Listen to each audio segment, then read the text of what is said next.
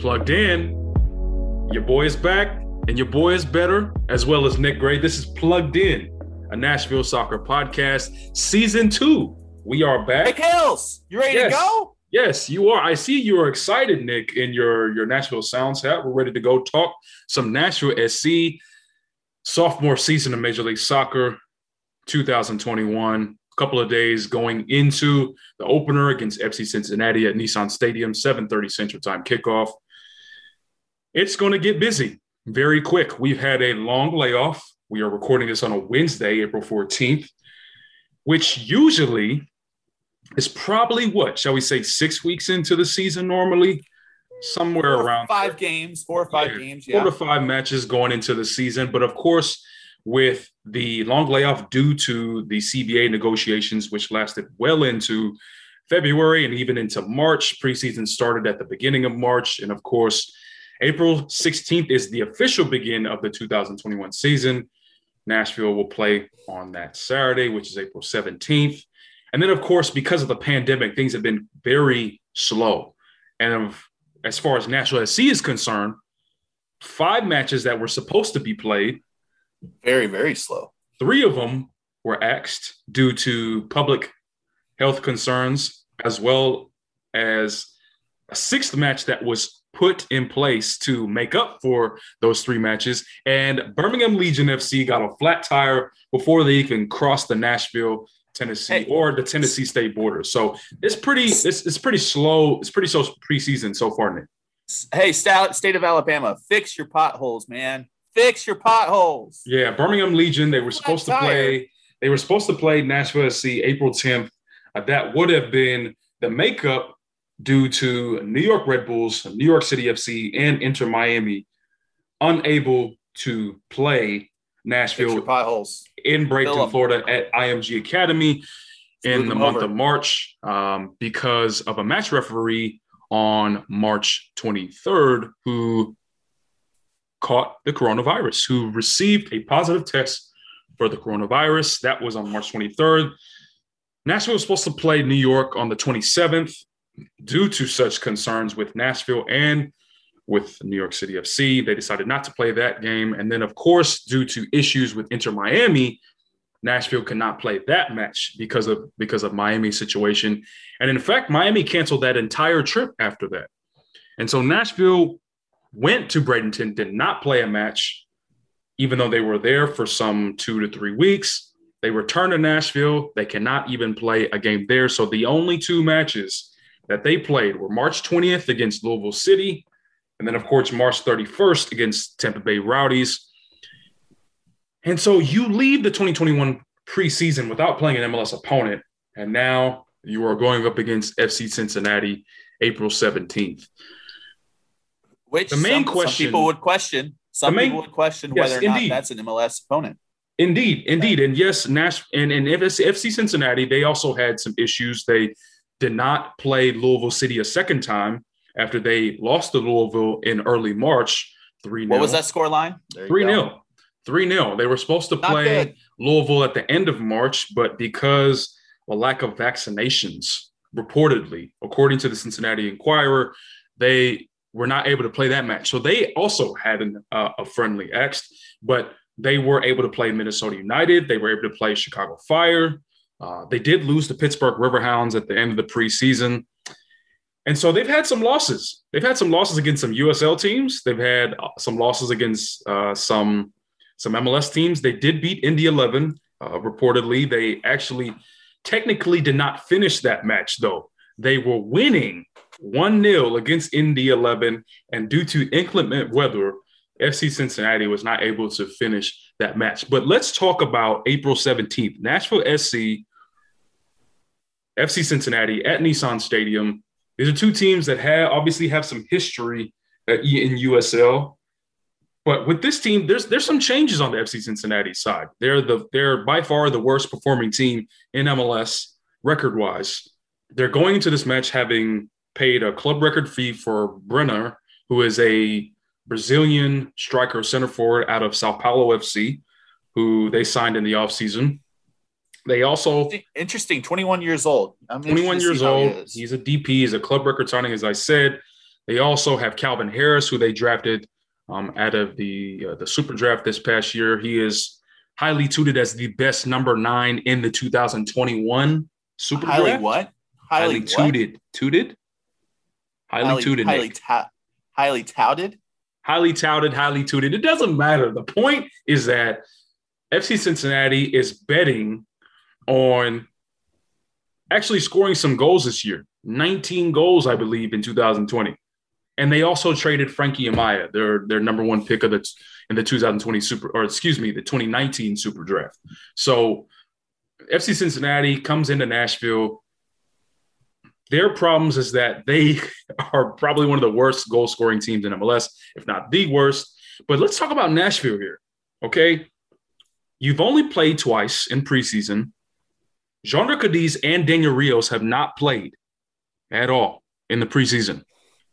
CJ Sapong is probably the guy at the number 9 position who Nashville SC acquired in the offseason from Chicago Fire, 10-plus year veteran in MLS. He's played the most out of all 4, and the 4th being Dominique Badji, who, according to social media, as we were not able to have any broadcast of preseason matches for Nashville SC, only played the middle 30-minute window against Louisville City. He did not play against Tampa Bay Rowdies, or at least not significantly. So CJ Sapong is the guy, right, so far that we know has played significantly. Nashville started Luke Hawkinson in the number 9 spot against Tampa Bay. And we're unsure about some of the other guys who are competing. Of course, Abu Danladi is still technically a number 9, but has been playing as a winger. You've got 4 guys now, and we still do not know who is your starting number 9 for Nashville SC. Is that a problem to you, Nick Gray, going into this matchup? Maybe not specifically to this matchup, especially if you have CJ Sapong to be a guy that can give you a good 75-minute shift. Now, where it does become a problem is, say it's 1-1 going, you're in the 75th minute, it's 1-1, and you're not quite sure what your bench options look like. I mean, I'm sure we'll know by the time we get to whenever the lineups are released on Saturday what that might look like, but you're still, at this moment in time, there's really there's not a logical way of thinking about if CJ Sapong can't go the full 90, how that all works. So it's going to be him. And I assume it's going to be some combination of Rondo Leal and Alex Mule, or who knows who could be out wide. Who else would be out wide there? Well, I think the rest of the starting 11 is pretty set in stone, and it has fair. been. So you've got CJ Sapong, the way you set up his, the way he runs the front line, that's going to be interesting to me. Again, it's an unknown. We haven't seen it before. I can tell you that, he has a scoring record. He has produced double-digit scoring seasons before, but it's been recently teams that have not been successful. So you got to think that a man like CJ Sapong, who's a veteran of this league, is going to really want to put his best foot forward, knowing what this team did last year. It's going to be very important for him to be a leader here and to produce. And, it's kind of the thing. Nashville SC needs his scoring. He needs to get back onto a team that is a successful team that can contend for an MLS Cup. Maybe those two things can coalesce, and it can be a fruitful partnership. Yeah, so Sapong, 32 years old, right? He's won MLS Cup and U.S. Open Cup with Sporting Kansas City. And you mentioned his multi-goal season. So that is 2017 and 2019. 16 goals in 2017 in 30 matches started out of 33 played. And then, of course, he scored 13 goals in 29 games started out of 32. So he battled some injuries last year with Chicago. He only played 11 out of the 23 regular season matches for Chicago and scored 2 goals. So I think this is a new chapter for CJ. And of course, we were talking about the lineup here.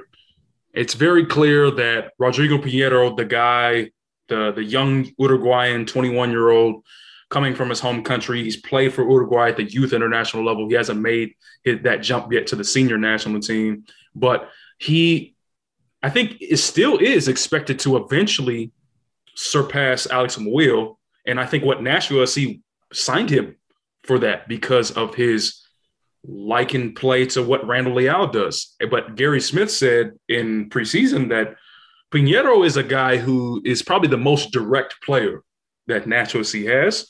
And they needed that. And they need that. And they need that. And I think for Rodrigo, he's still, again, he's young. He's coming into MLS without any U.S. experience, without any international experience.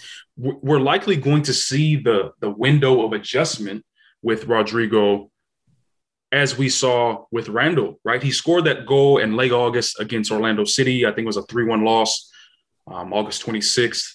And it was still some adjustments there for Randall during that late summer period in September. But then, of course, with the rest of the team, Randall took off in October. And he has been pretty much one of their best performers ever since. I think we're going to see that with Rodrigo. Now let's talk about the window here. So when MLS restarted, at least when Nashville SC restarted in mid-August, it pretty much took 2 months for Randall to really catch on. So we're thinking for Rodrigo, we're thinking around that June spot, and we'll get to the season schedule later and looking at Nashville SC's fixtures and how, what that looks like. But, when you're talking about playing Toronto FC at home, Montreal at home to end the month of June, I think that's the timetable that you would hope that Rodrigo can have goals, assists, chance creation, goal scoring creation, link up play with Jonder Cadiz, with Hani Mukhtar, and whoever's starting in the number 9 spot and whoever's filling in for Hani Mukhtar in that number 10 spot. So, but I think that's the timetable for him. But again, it's still Alex Muil at right wing. It's still Randall Leal at left. At the number 10 spot, it's still Mukhtar. Behind him, it's still Dax McCarty and Anibal Godoy. And then across the back line, you have Dan Lovitz, Dave Romney, Zimmerman, obviously, and then Alistair Johnson at right back. Let me ask you a question. Let me ask you a question about the number 9 spot and really the forwards altogether. Do you think that the signing of CJ Sepong gives you any indication about what they will do with Jonder Cadiz in the summer? No, because to me, it is a inevitable signing because you need that depth still, right? What happened when Daniel Rios was struggling, he had some fitness issues. He was trying to get back to that groin and that hamstring, those groin and hamstrings problems in late September and throughout the month of October. Without him and with Jonder still trying to get fully fit, and without Dominic Badji as well, you had to lean on Abu Danladi and you had to lean on Randall Leal sometimes, even Derek Jones, who's now with Houston Dynamo now. So I think they needed CJ regardless of what happens with Jonder at the end of his loan spell, which is this summer, July, when the transfer window opens. If Jonder leaves, of course, it's going to look like, wow, we definitely needed CJ. But even if Jonder stays, I still think it is necessary for CJ to be there because we still haven't seen Dominic Badji put together a legit, hardcore performance. Obviously, we saw him score against Atlanta in that 4-2 win back last September. But other than that, we haven't seen Dominic Badji be the guy who's even at Colorado Rapids, Dominic Badji, or even, FC Dallas, 2018, Dominic Badji. So I think when you look at the 4-man striker roster of Nashville SC with Rios, Badji, Sapong, and Cadiz, you need at least 3 of those to have a legit good season. So if Cadiz leaves, it's going to do well, right? It's going to do well. I think there's going to be a lot more goals, right? So I think when we're talking about just 24 goals in regular season last year, I think that's going to take an uptick. I'm not going to say 30 or over, but I definitely think they score closer to that than they did last year. Now, going back to this matchup with FC Cincinnati, to correct myself, I said 20 goals last year in 2020. They actually had a terrible 12-goal output in the regular season last year. 12 goals in 2020 for FC Cincinnati. Just not good. Not good. And to be fair, Jurgen Locadia, they're one of their big signings. Yeah, Locadia. It's expected. It's expected, according to Pat Brennan of the Inquirer. Shout out Pat Brennan. Locadia is still trying to find his fitness. We're not sure if he will be starting this match. Obviously, he's the main striker coming on loan. He's played for Huddersfield Town. He's played for Hoffenheim. He's played in the Bundesliga. He's played in the Premier League. He's the Dutch guy who's come over and was supposed to be the big scorer for FC Cincinnati. Obviously, that hasn't really come to fruition. But they do have Luciano Acosta, who they brought back to MLS, who was a big factor of DC United a couple of years ago during that Wayne Rooney era. And he's back. He's back in MLS. FC Cincinnati signed him. So now you have Luciano Acosta, who's likely going to be your number 10. Then you've got Calvin Harris, as I mentioned. We're still unsure who's going to start in that. And then you've got Brenner as the number 9. And then out wide, there is a guy named Alvaro Barrial, who is another young player who FC Cincinnati is high on, who's likely going to be in that winger position, likely on that left wing. So I think FC Cincinnati, there's definitely going to be some pieces, but cohesion and chemistry, I think, is going to be a legitimate problem for this team. FC Cincinnati, Montreal, first 2 matches. As we go into the month of May, you begin on the first weekend of May. You're on national television on ESPN against Inter Miami and Nissan. By the way, that will be the third matchup of 4 straight matchups at home for Nashville SC. Your home matchup finale of this stint will be against New England Revolution. I know that's probably going to be a snoozer due to Bruce Arena and Gary Smith tactics. Those are guys who played chess all of last season, and both matchups ending in a draw. But after you have a quick road trip to Real Salt Lake in mid-May, you have Austin FC on national television, Fox Sports 1, expansion team of 2020 versus expansion team of 2021. And then you've got Atlanta United at the end of the month. Although that's at home, you're going to go to New York Red Bulls, but then you've got Toronto FC on Juneteenth. And so you've got some pretty good matchups, right? I mean, these are not just marketing opportunities, but you've got a really strong New England Revolution team. I'm not going to sell so much on Inter Miami, but they do have Phil Neville. Class of 92, Manchester United, Phil Neville. Former England women's national team coach Phil Neville is now at the helm. You've got Kieran Gibbs, right? Former Arsenal, West Brom, and all the other clubs he's bounced around since then. You've got Ryan Shawcross, who was with Stoke and plenty other English Premier League clubs and national team experience in his own right, coming to Inter Miami. Those are 2 players. You've got Lewis Morgan back, obviously. You've got not Alejandro Pozuelo. You've got Rodolfo Pizarro, obviously, back, and Gonzalo Higuain and Federico Higuain and some of these other players that we saw in 2020. A lot of these players are going to return for 2021. So I'm not saying that that's going to be a very tough matchup for Nashville SC. I still think they get the win. But these are matches that Nashville SC supporters want to see. And Atlanta, for sure. Atlanta, absolutely. Atlanta, absolutely. Now, I must say, just to confirm, you don't get Atlanta in Nashville until July 8th. But these first couple of months of the 2021 season, there's some big matchups. Now, let's take a look at the schedule as a whole. And I think this is a point that we need to talk about, Nick.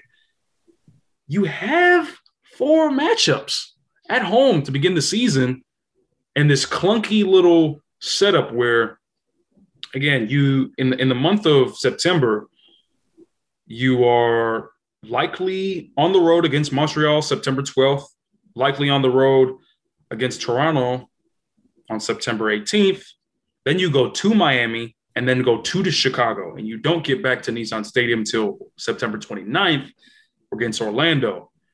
And then you go back on the road for pretty much all of October. You only have one match in October out of 6. October 3rd at New York Red Bulls. October 16th at DC United. Now you are at home against Columbus, but you go to Philadelphia on the 23rd. You go to Cincinnati on the 27th, and you go to Orlando on Halloween. And then you end this 2021 season at home against New York Red Bulls. Those are some pretty tough end-of-season matchups.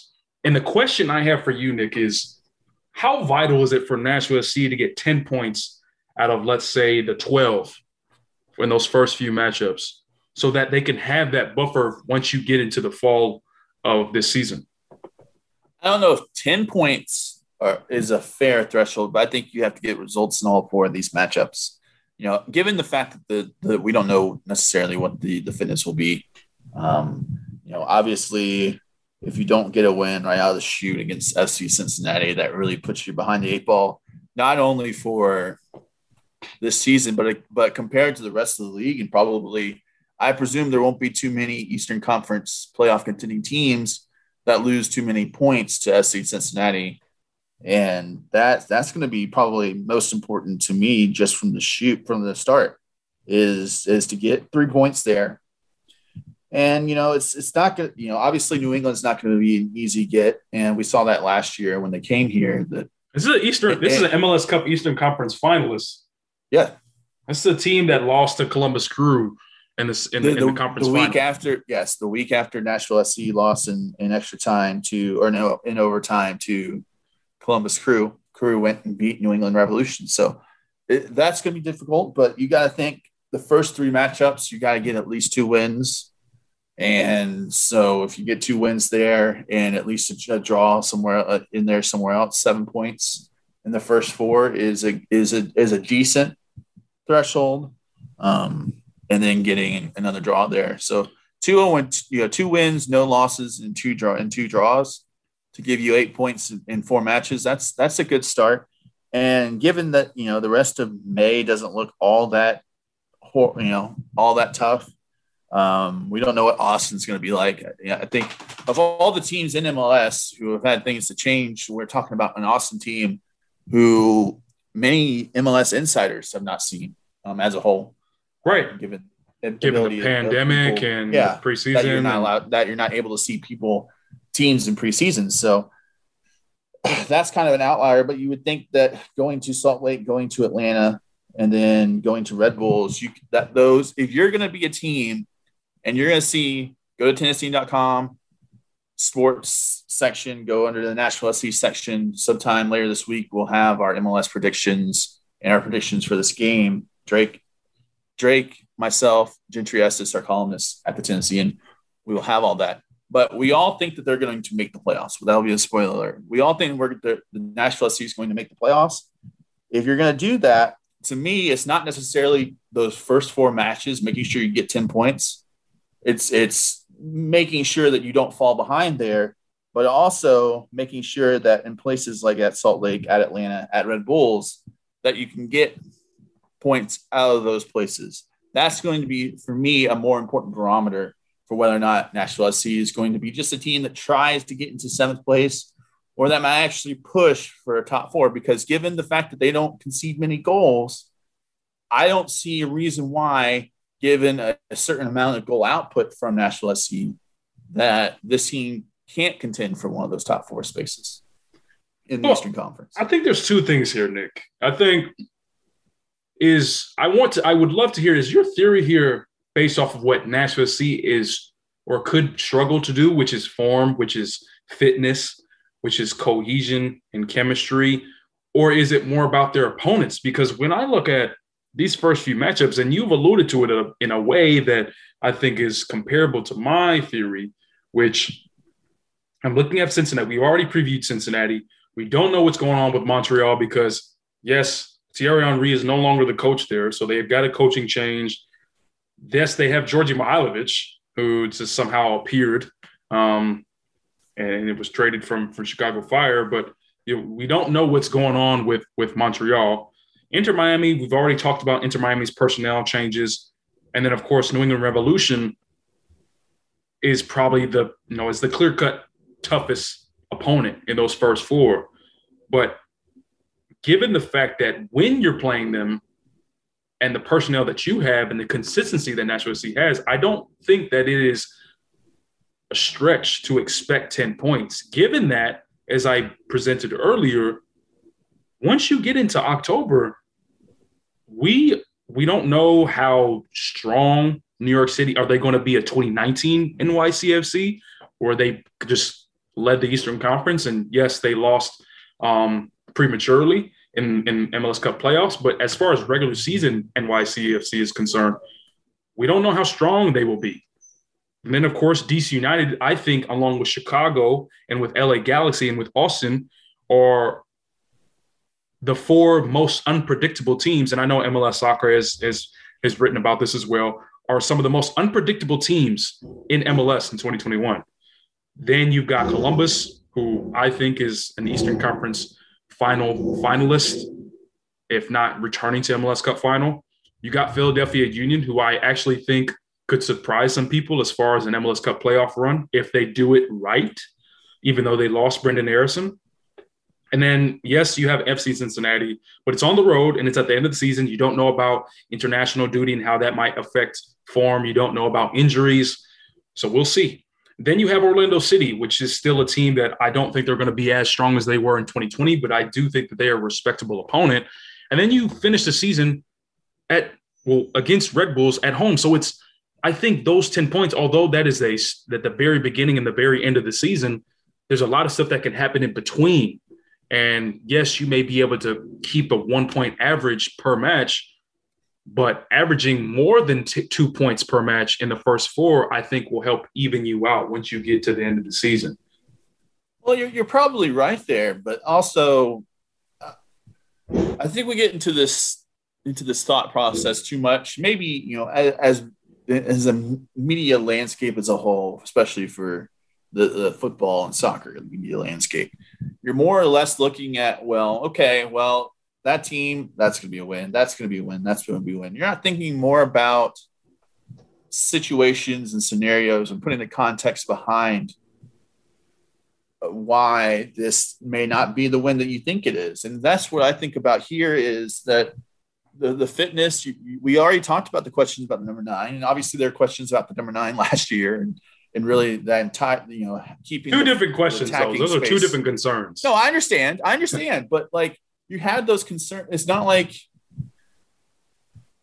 I think you can't assume that they're just going to have success right off the bat just because they're at home against teams that aren't as I'm not assuming competitive. I'm not assuming, Nick. I'm saying that is the bar that would put Nashville SC in the driving seat, where you wouldn't need to put the bar that high. I mean, FC Cincinnati, you put flip FC Cincinnati and Nashville SC in this scenario. You're not going to say, well, FC Cincinnati should get 10 points here because they have 4 games at home against teams that they should be able to beat. Well, you can't because they're one of the worst teams in MLS. No, that's what. So that I'm talking about that presumption, that assumption boosts that bar up to a point where maybe that's probably not acceptable.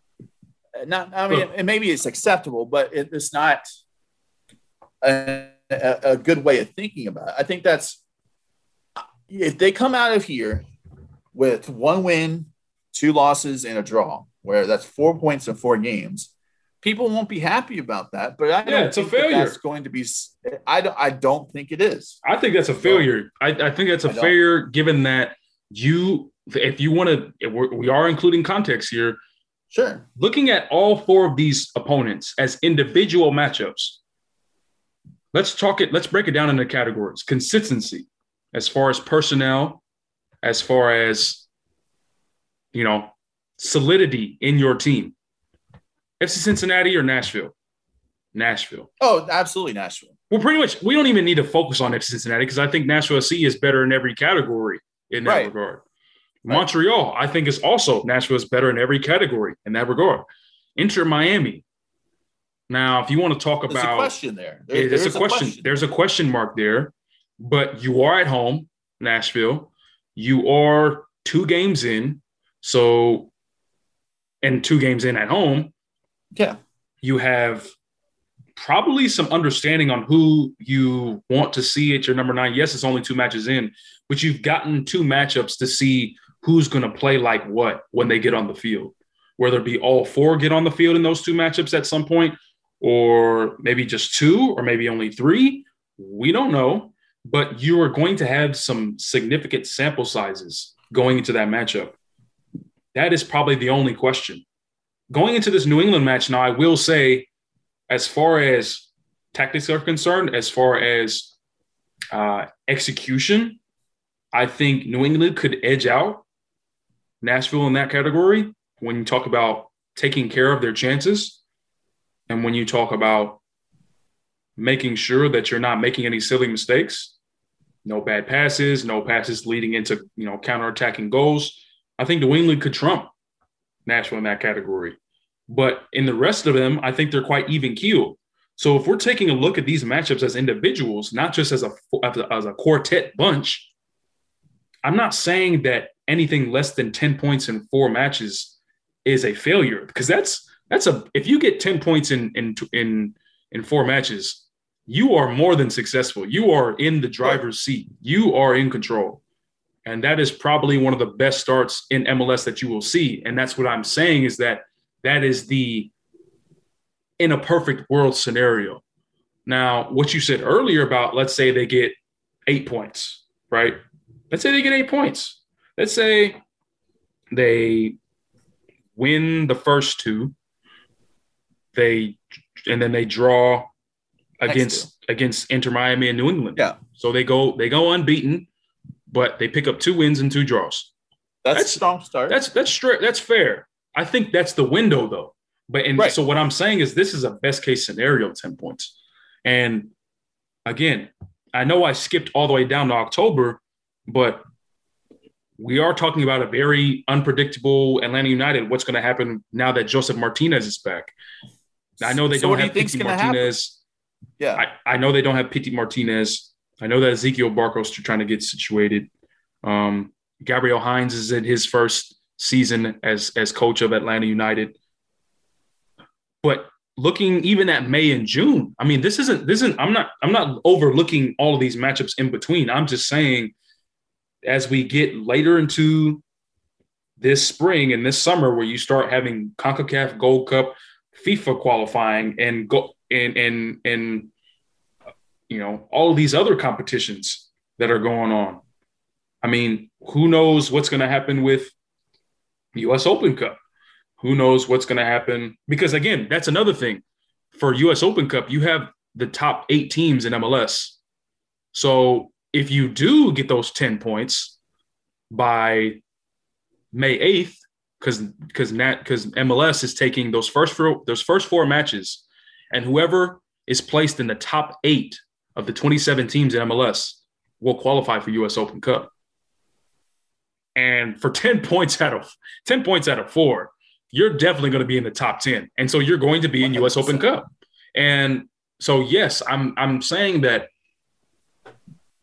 you need that to give yourself a buffer for what happens with those competitions. And, of course, the unavoidable knocks, injuries, fatigue at the end of the season. So I think you saw that towards the end of last season, where once we got to FC Dallas and Chicago Fire at the end of last season, it wasn't that Nashville SC was certainly not coasting. They wanted to make sure they got a playoff position, but they were in control. Even going into decision day, it seemed as if Nashville SC was in control. They had form at the right time, and they leaned on the guys who were doing well for them, on top of Hani Mukhtar and Jandro Cadiz coming in at the end of the match and not only giving them a draw, but they actually won that match. But they were doing well even before those 2 came on, right? Including that questionable goal that Nani scored. So this is a Nashville schedule that, yes, fans are probably going to be confused as to why in the heck, once we get into September and October, are we hardly going to get any matches at home at Nissan Stadium? Now, you could throw in CMA Fest, you could throw in the Titans, you can throw in other TSU football, you can throw in just anything you can possibly think of. But the reality is this is a schedule, and you're going to have to be proactive. And I think this is how you do it, is to make sure that you absolutely hit that 8 to 10 point window in the first 4 matches of the season. 3 questions. I know we got to wrap up here. I have 3 questions for you, Drake Hills. Number 1, now that we talked about this 4-game stretch so much, what is your prediction for the first 4 games? What's the record going to be after that game against New England? I'm going to stick with my 10 points here. I believe that Nashville is going to beat Cincinnati. They're going to beat Montreal, and they're going to beat Inter Miami. They're going to draw against New England. So they're going to get 10 points. Now, scores, I'm not quite sure. I definitely would be willing to give you a 1-1 draw for New England. Now, I do think they score multiple goals against Cincinnati, and I think they score multiple goals against Montreal. More or less Cincinnati, though. Now, for season predictions, I'm going to say that Nashville in 20 – because, again, this is a different playoff scenario that there's no play-in round for this year. So this is going to be a little bit different, where if you get 8th or you get 9th, you're not making the playoffs. Nashville SC hit 7th, so they would have made the playoffs anyway. But I think they're going to get 7th again. I think Nashville SC are going to get 7th again. And they're going to qualify, and they're likely going to play – I believe it's going to be Columbus Crew again in round 1 of the MLS Cup playoffs 2021. What about you? Okay. And so I'll say 5 points, 1 win, 2 draws, and a loss in that first 4. Who are they losing to? Are they losing to New England? I think they'll lose to either Inter or New England, and just out of pure just one unluck. Unluck. They're just on luck. Maybe they played. I don't think they'll ever not. With those 4 teams, I think it's more of a thought process about, are they going to score right out of the gate? That's my concern, is scoring right out of the gate. I think they will eventually get to a point where they're scoring at a better rate than they were last year. But coming out of the gate with less time and less preseason game setting time, less time with some of their main players in attack, that's where my concerns lie. I do think that they're going to be 6th in the Eastern Conference, which means that they'll make the playoffs. That is something that to me, it was looking at how the strength of the Eastern Conference to not put them any further. I think that it's going to be difficult for teams like New York Red Bulls and Orlando City to even make the playoffs. So I think this is going to be a very competitive Eastern Conference with Columbus and Philadelphia. And, I presume Atlanta is not going to be as bad as they were last year. I don't know what your thoughts are on that. But they're unpredictable, but I don't have them making the playoffs. Certainly can't be as bad as they were last year. I don't think they're going to be terrible. That's interesting. I think they're on the bubble. I think they're on the bubble. I think they I think there is for around 7th to 8th, around that bubble. They could sink as low as 9, but I don't think. I think Atlanta United will probably hit 8th in the Eastern Conference this year. I think there's a pathway for a lot of things for Atlanta United. So they're kind of the X factor when it comes to Eastern Conference. I could see them being a top 2 team, honestly. Top 2 team in 2021. That requires a lot of cohesion and a lot of good managerial competence that we haven't seen from the managerial chair at Atlanta United in a couple seasons, I would say. Without Joseph Martinez and departing Pity Martinez, Atlanta United finished 12th in the Eastern Conference last year. I think they're certainly better than Cincinnati. They're better than Chicago. They're better than Miami, or could be. We'll see. They're better. They're for sure better than Cincinnati, better than Chicago, better than Montreal.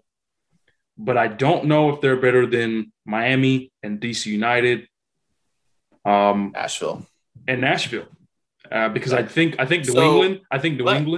New England are going to make the playoffs. I think they're going to be 6th or 7th. I think they're going to jostle. They and Red Bulls are going to jostle with Nashville for those final 6th and 7th spots. I think Atlanta are going to hit 8th. I'm going to stick with that prediction. I think there's a possibility that Joseph Martinez returns. I think there's a possibility that Joseph Martinez returns, becomes a player of the year candidate. And that's what my thought process is. Wow. Is you are he's going to be fired up and ready to produce at the rates that we've seen him produce at before. And there will be help from him there to do that. And maybe that the managerial decision, notwithstanding, we'll see how that works out for Atlanta United. Gabriel Hines. I don't know how that plays into. But yeah, it could be good. It could be bad. We know the last couple have not been the best options for the club. But what is your thought? So that was my third question. MLS Player of the Year, MLS MVP. What do you think? Ooh. I mean, I would like to see how good Alan Pulido actually is without injuries. Without injuries, without will he be in Mexico's Gold Cup squad? I don't know. But is that going to be motivation for him this year? Possibly. And I think Alan Pulido is a talented young number 9. And I would have him on my list. Obviously, I think the return of Carlos Vela in 2021 without lots of injury issues there. So that's another. Joseph Martinez, we'll see. I cannot talk about a guy who tore his ACL against Nashville in February of 2020 and how he's going to do without playing a match until this weekend. 13 and a half months. He's had 13 and a half months to rehab. I certainly hope match fitness where they're getting close to being fitness-wise at a spot where he can produce a 45, 50-minute stretch. Yeah, we'll see. I would say my dark horse candidate is Alan Pulido, but I definitely think Carlos Vela. I think, Alejandro Pozuelo, I think, is going to have another good year. Look out for Darlington Nagbe. Out of all the people in Columbus, Darlington Nagbe. I mean, Zelarayan, if you want goals, if you want to stick with goals and assists, I think Zelarayan, obviously. But I just think that one of the better performers could be Darlington Nagbe. So those are my candidates. Well, I think Carlos Vela is going to be like that. If he is healthy and fit throughout most of the year, it's hard to say it's not him, right? Right. And that's why I said my dark horse is going to be Alan Pulido, because my prediction is that whether it's US Open Cup or potentially even MLS Cup, I think Sporting Kansas City is your dark horse candidate. I think they're a Supporters Shield winner. That's good. That's my most confident. And Alan Pulido choice. would have to have a big part of that for sure. Yeah. So I think my dark horse is Raul Ruiz. Is my dark horse. I think he has one more. Seattle Sounders are still kicking, huh? Him. Yeah, I know he was having some issues in getting back to Seattle. I think that's been solved over the last week or so. So I know that might give him the first couple of weeks might be a little bumpy for him in terms of quality and production. But Seattle Sounders, I feel like, are going to, after being so close last year to getting trophies, I think this is going to be an interesting season for them. And I think Raul Ruiz will be a big part of what they do. They're not going to have Jordan Morris, of course. So that's going to be an interesting dynamic to that entire, that attack. But Raul Ruiz was really good last year. I think there's a possibility that he is almost, just as good, if not even better, next year or this year, I guess, coming up here. Well, Nick Gray, that's going to wrap it up. That was an episode, wasn't it? Yeah, that was a good episode. But we're going to wrap it up. And I think, it's important for our listeners to know we have overcome some adversity already, because this is the second time we've recorded this episode. and we had pretty much the same stuff. We're not going to try to sell you, but this is some pretty good stuff. Yeah. And again, we're going to have a lot more once we actually see Nashville SC play in 2021, because we have not, thanks to a very quiet preseason for Nashville SC. This is episode 1 of season 2, and we're going to have a lot more coming forward this season. Please, we want to start a mailbag. So email me, capital D, capital H, lowercase ILLS at Gannett, GANNETT.com. Or send me a mailbag question on Twitter at LiveLifeDrake, and follow me on Instagram at Drake Hill Soccer. As I mentioned on that episode that will no longer see the light of day, we are actually going to implement a lot more Instagram coverage, conversations with players, match day coverage, even during the week, doing some more enterprise work and some more social work. So follow me on Instagram at Drake Hill Soccer. And of course, the Tennessean Sports Instagram page as well. We want to hear from you. We want to have a mailbag, but it starts with you, the listeners, the supporters, the audience. So follow your boy, hit me up. This is Plugged In, episode 1, season 2, a Nashville Soccer podcast. See you next time.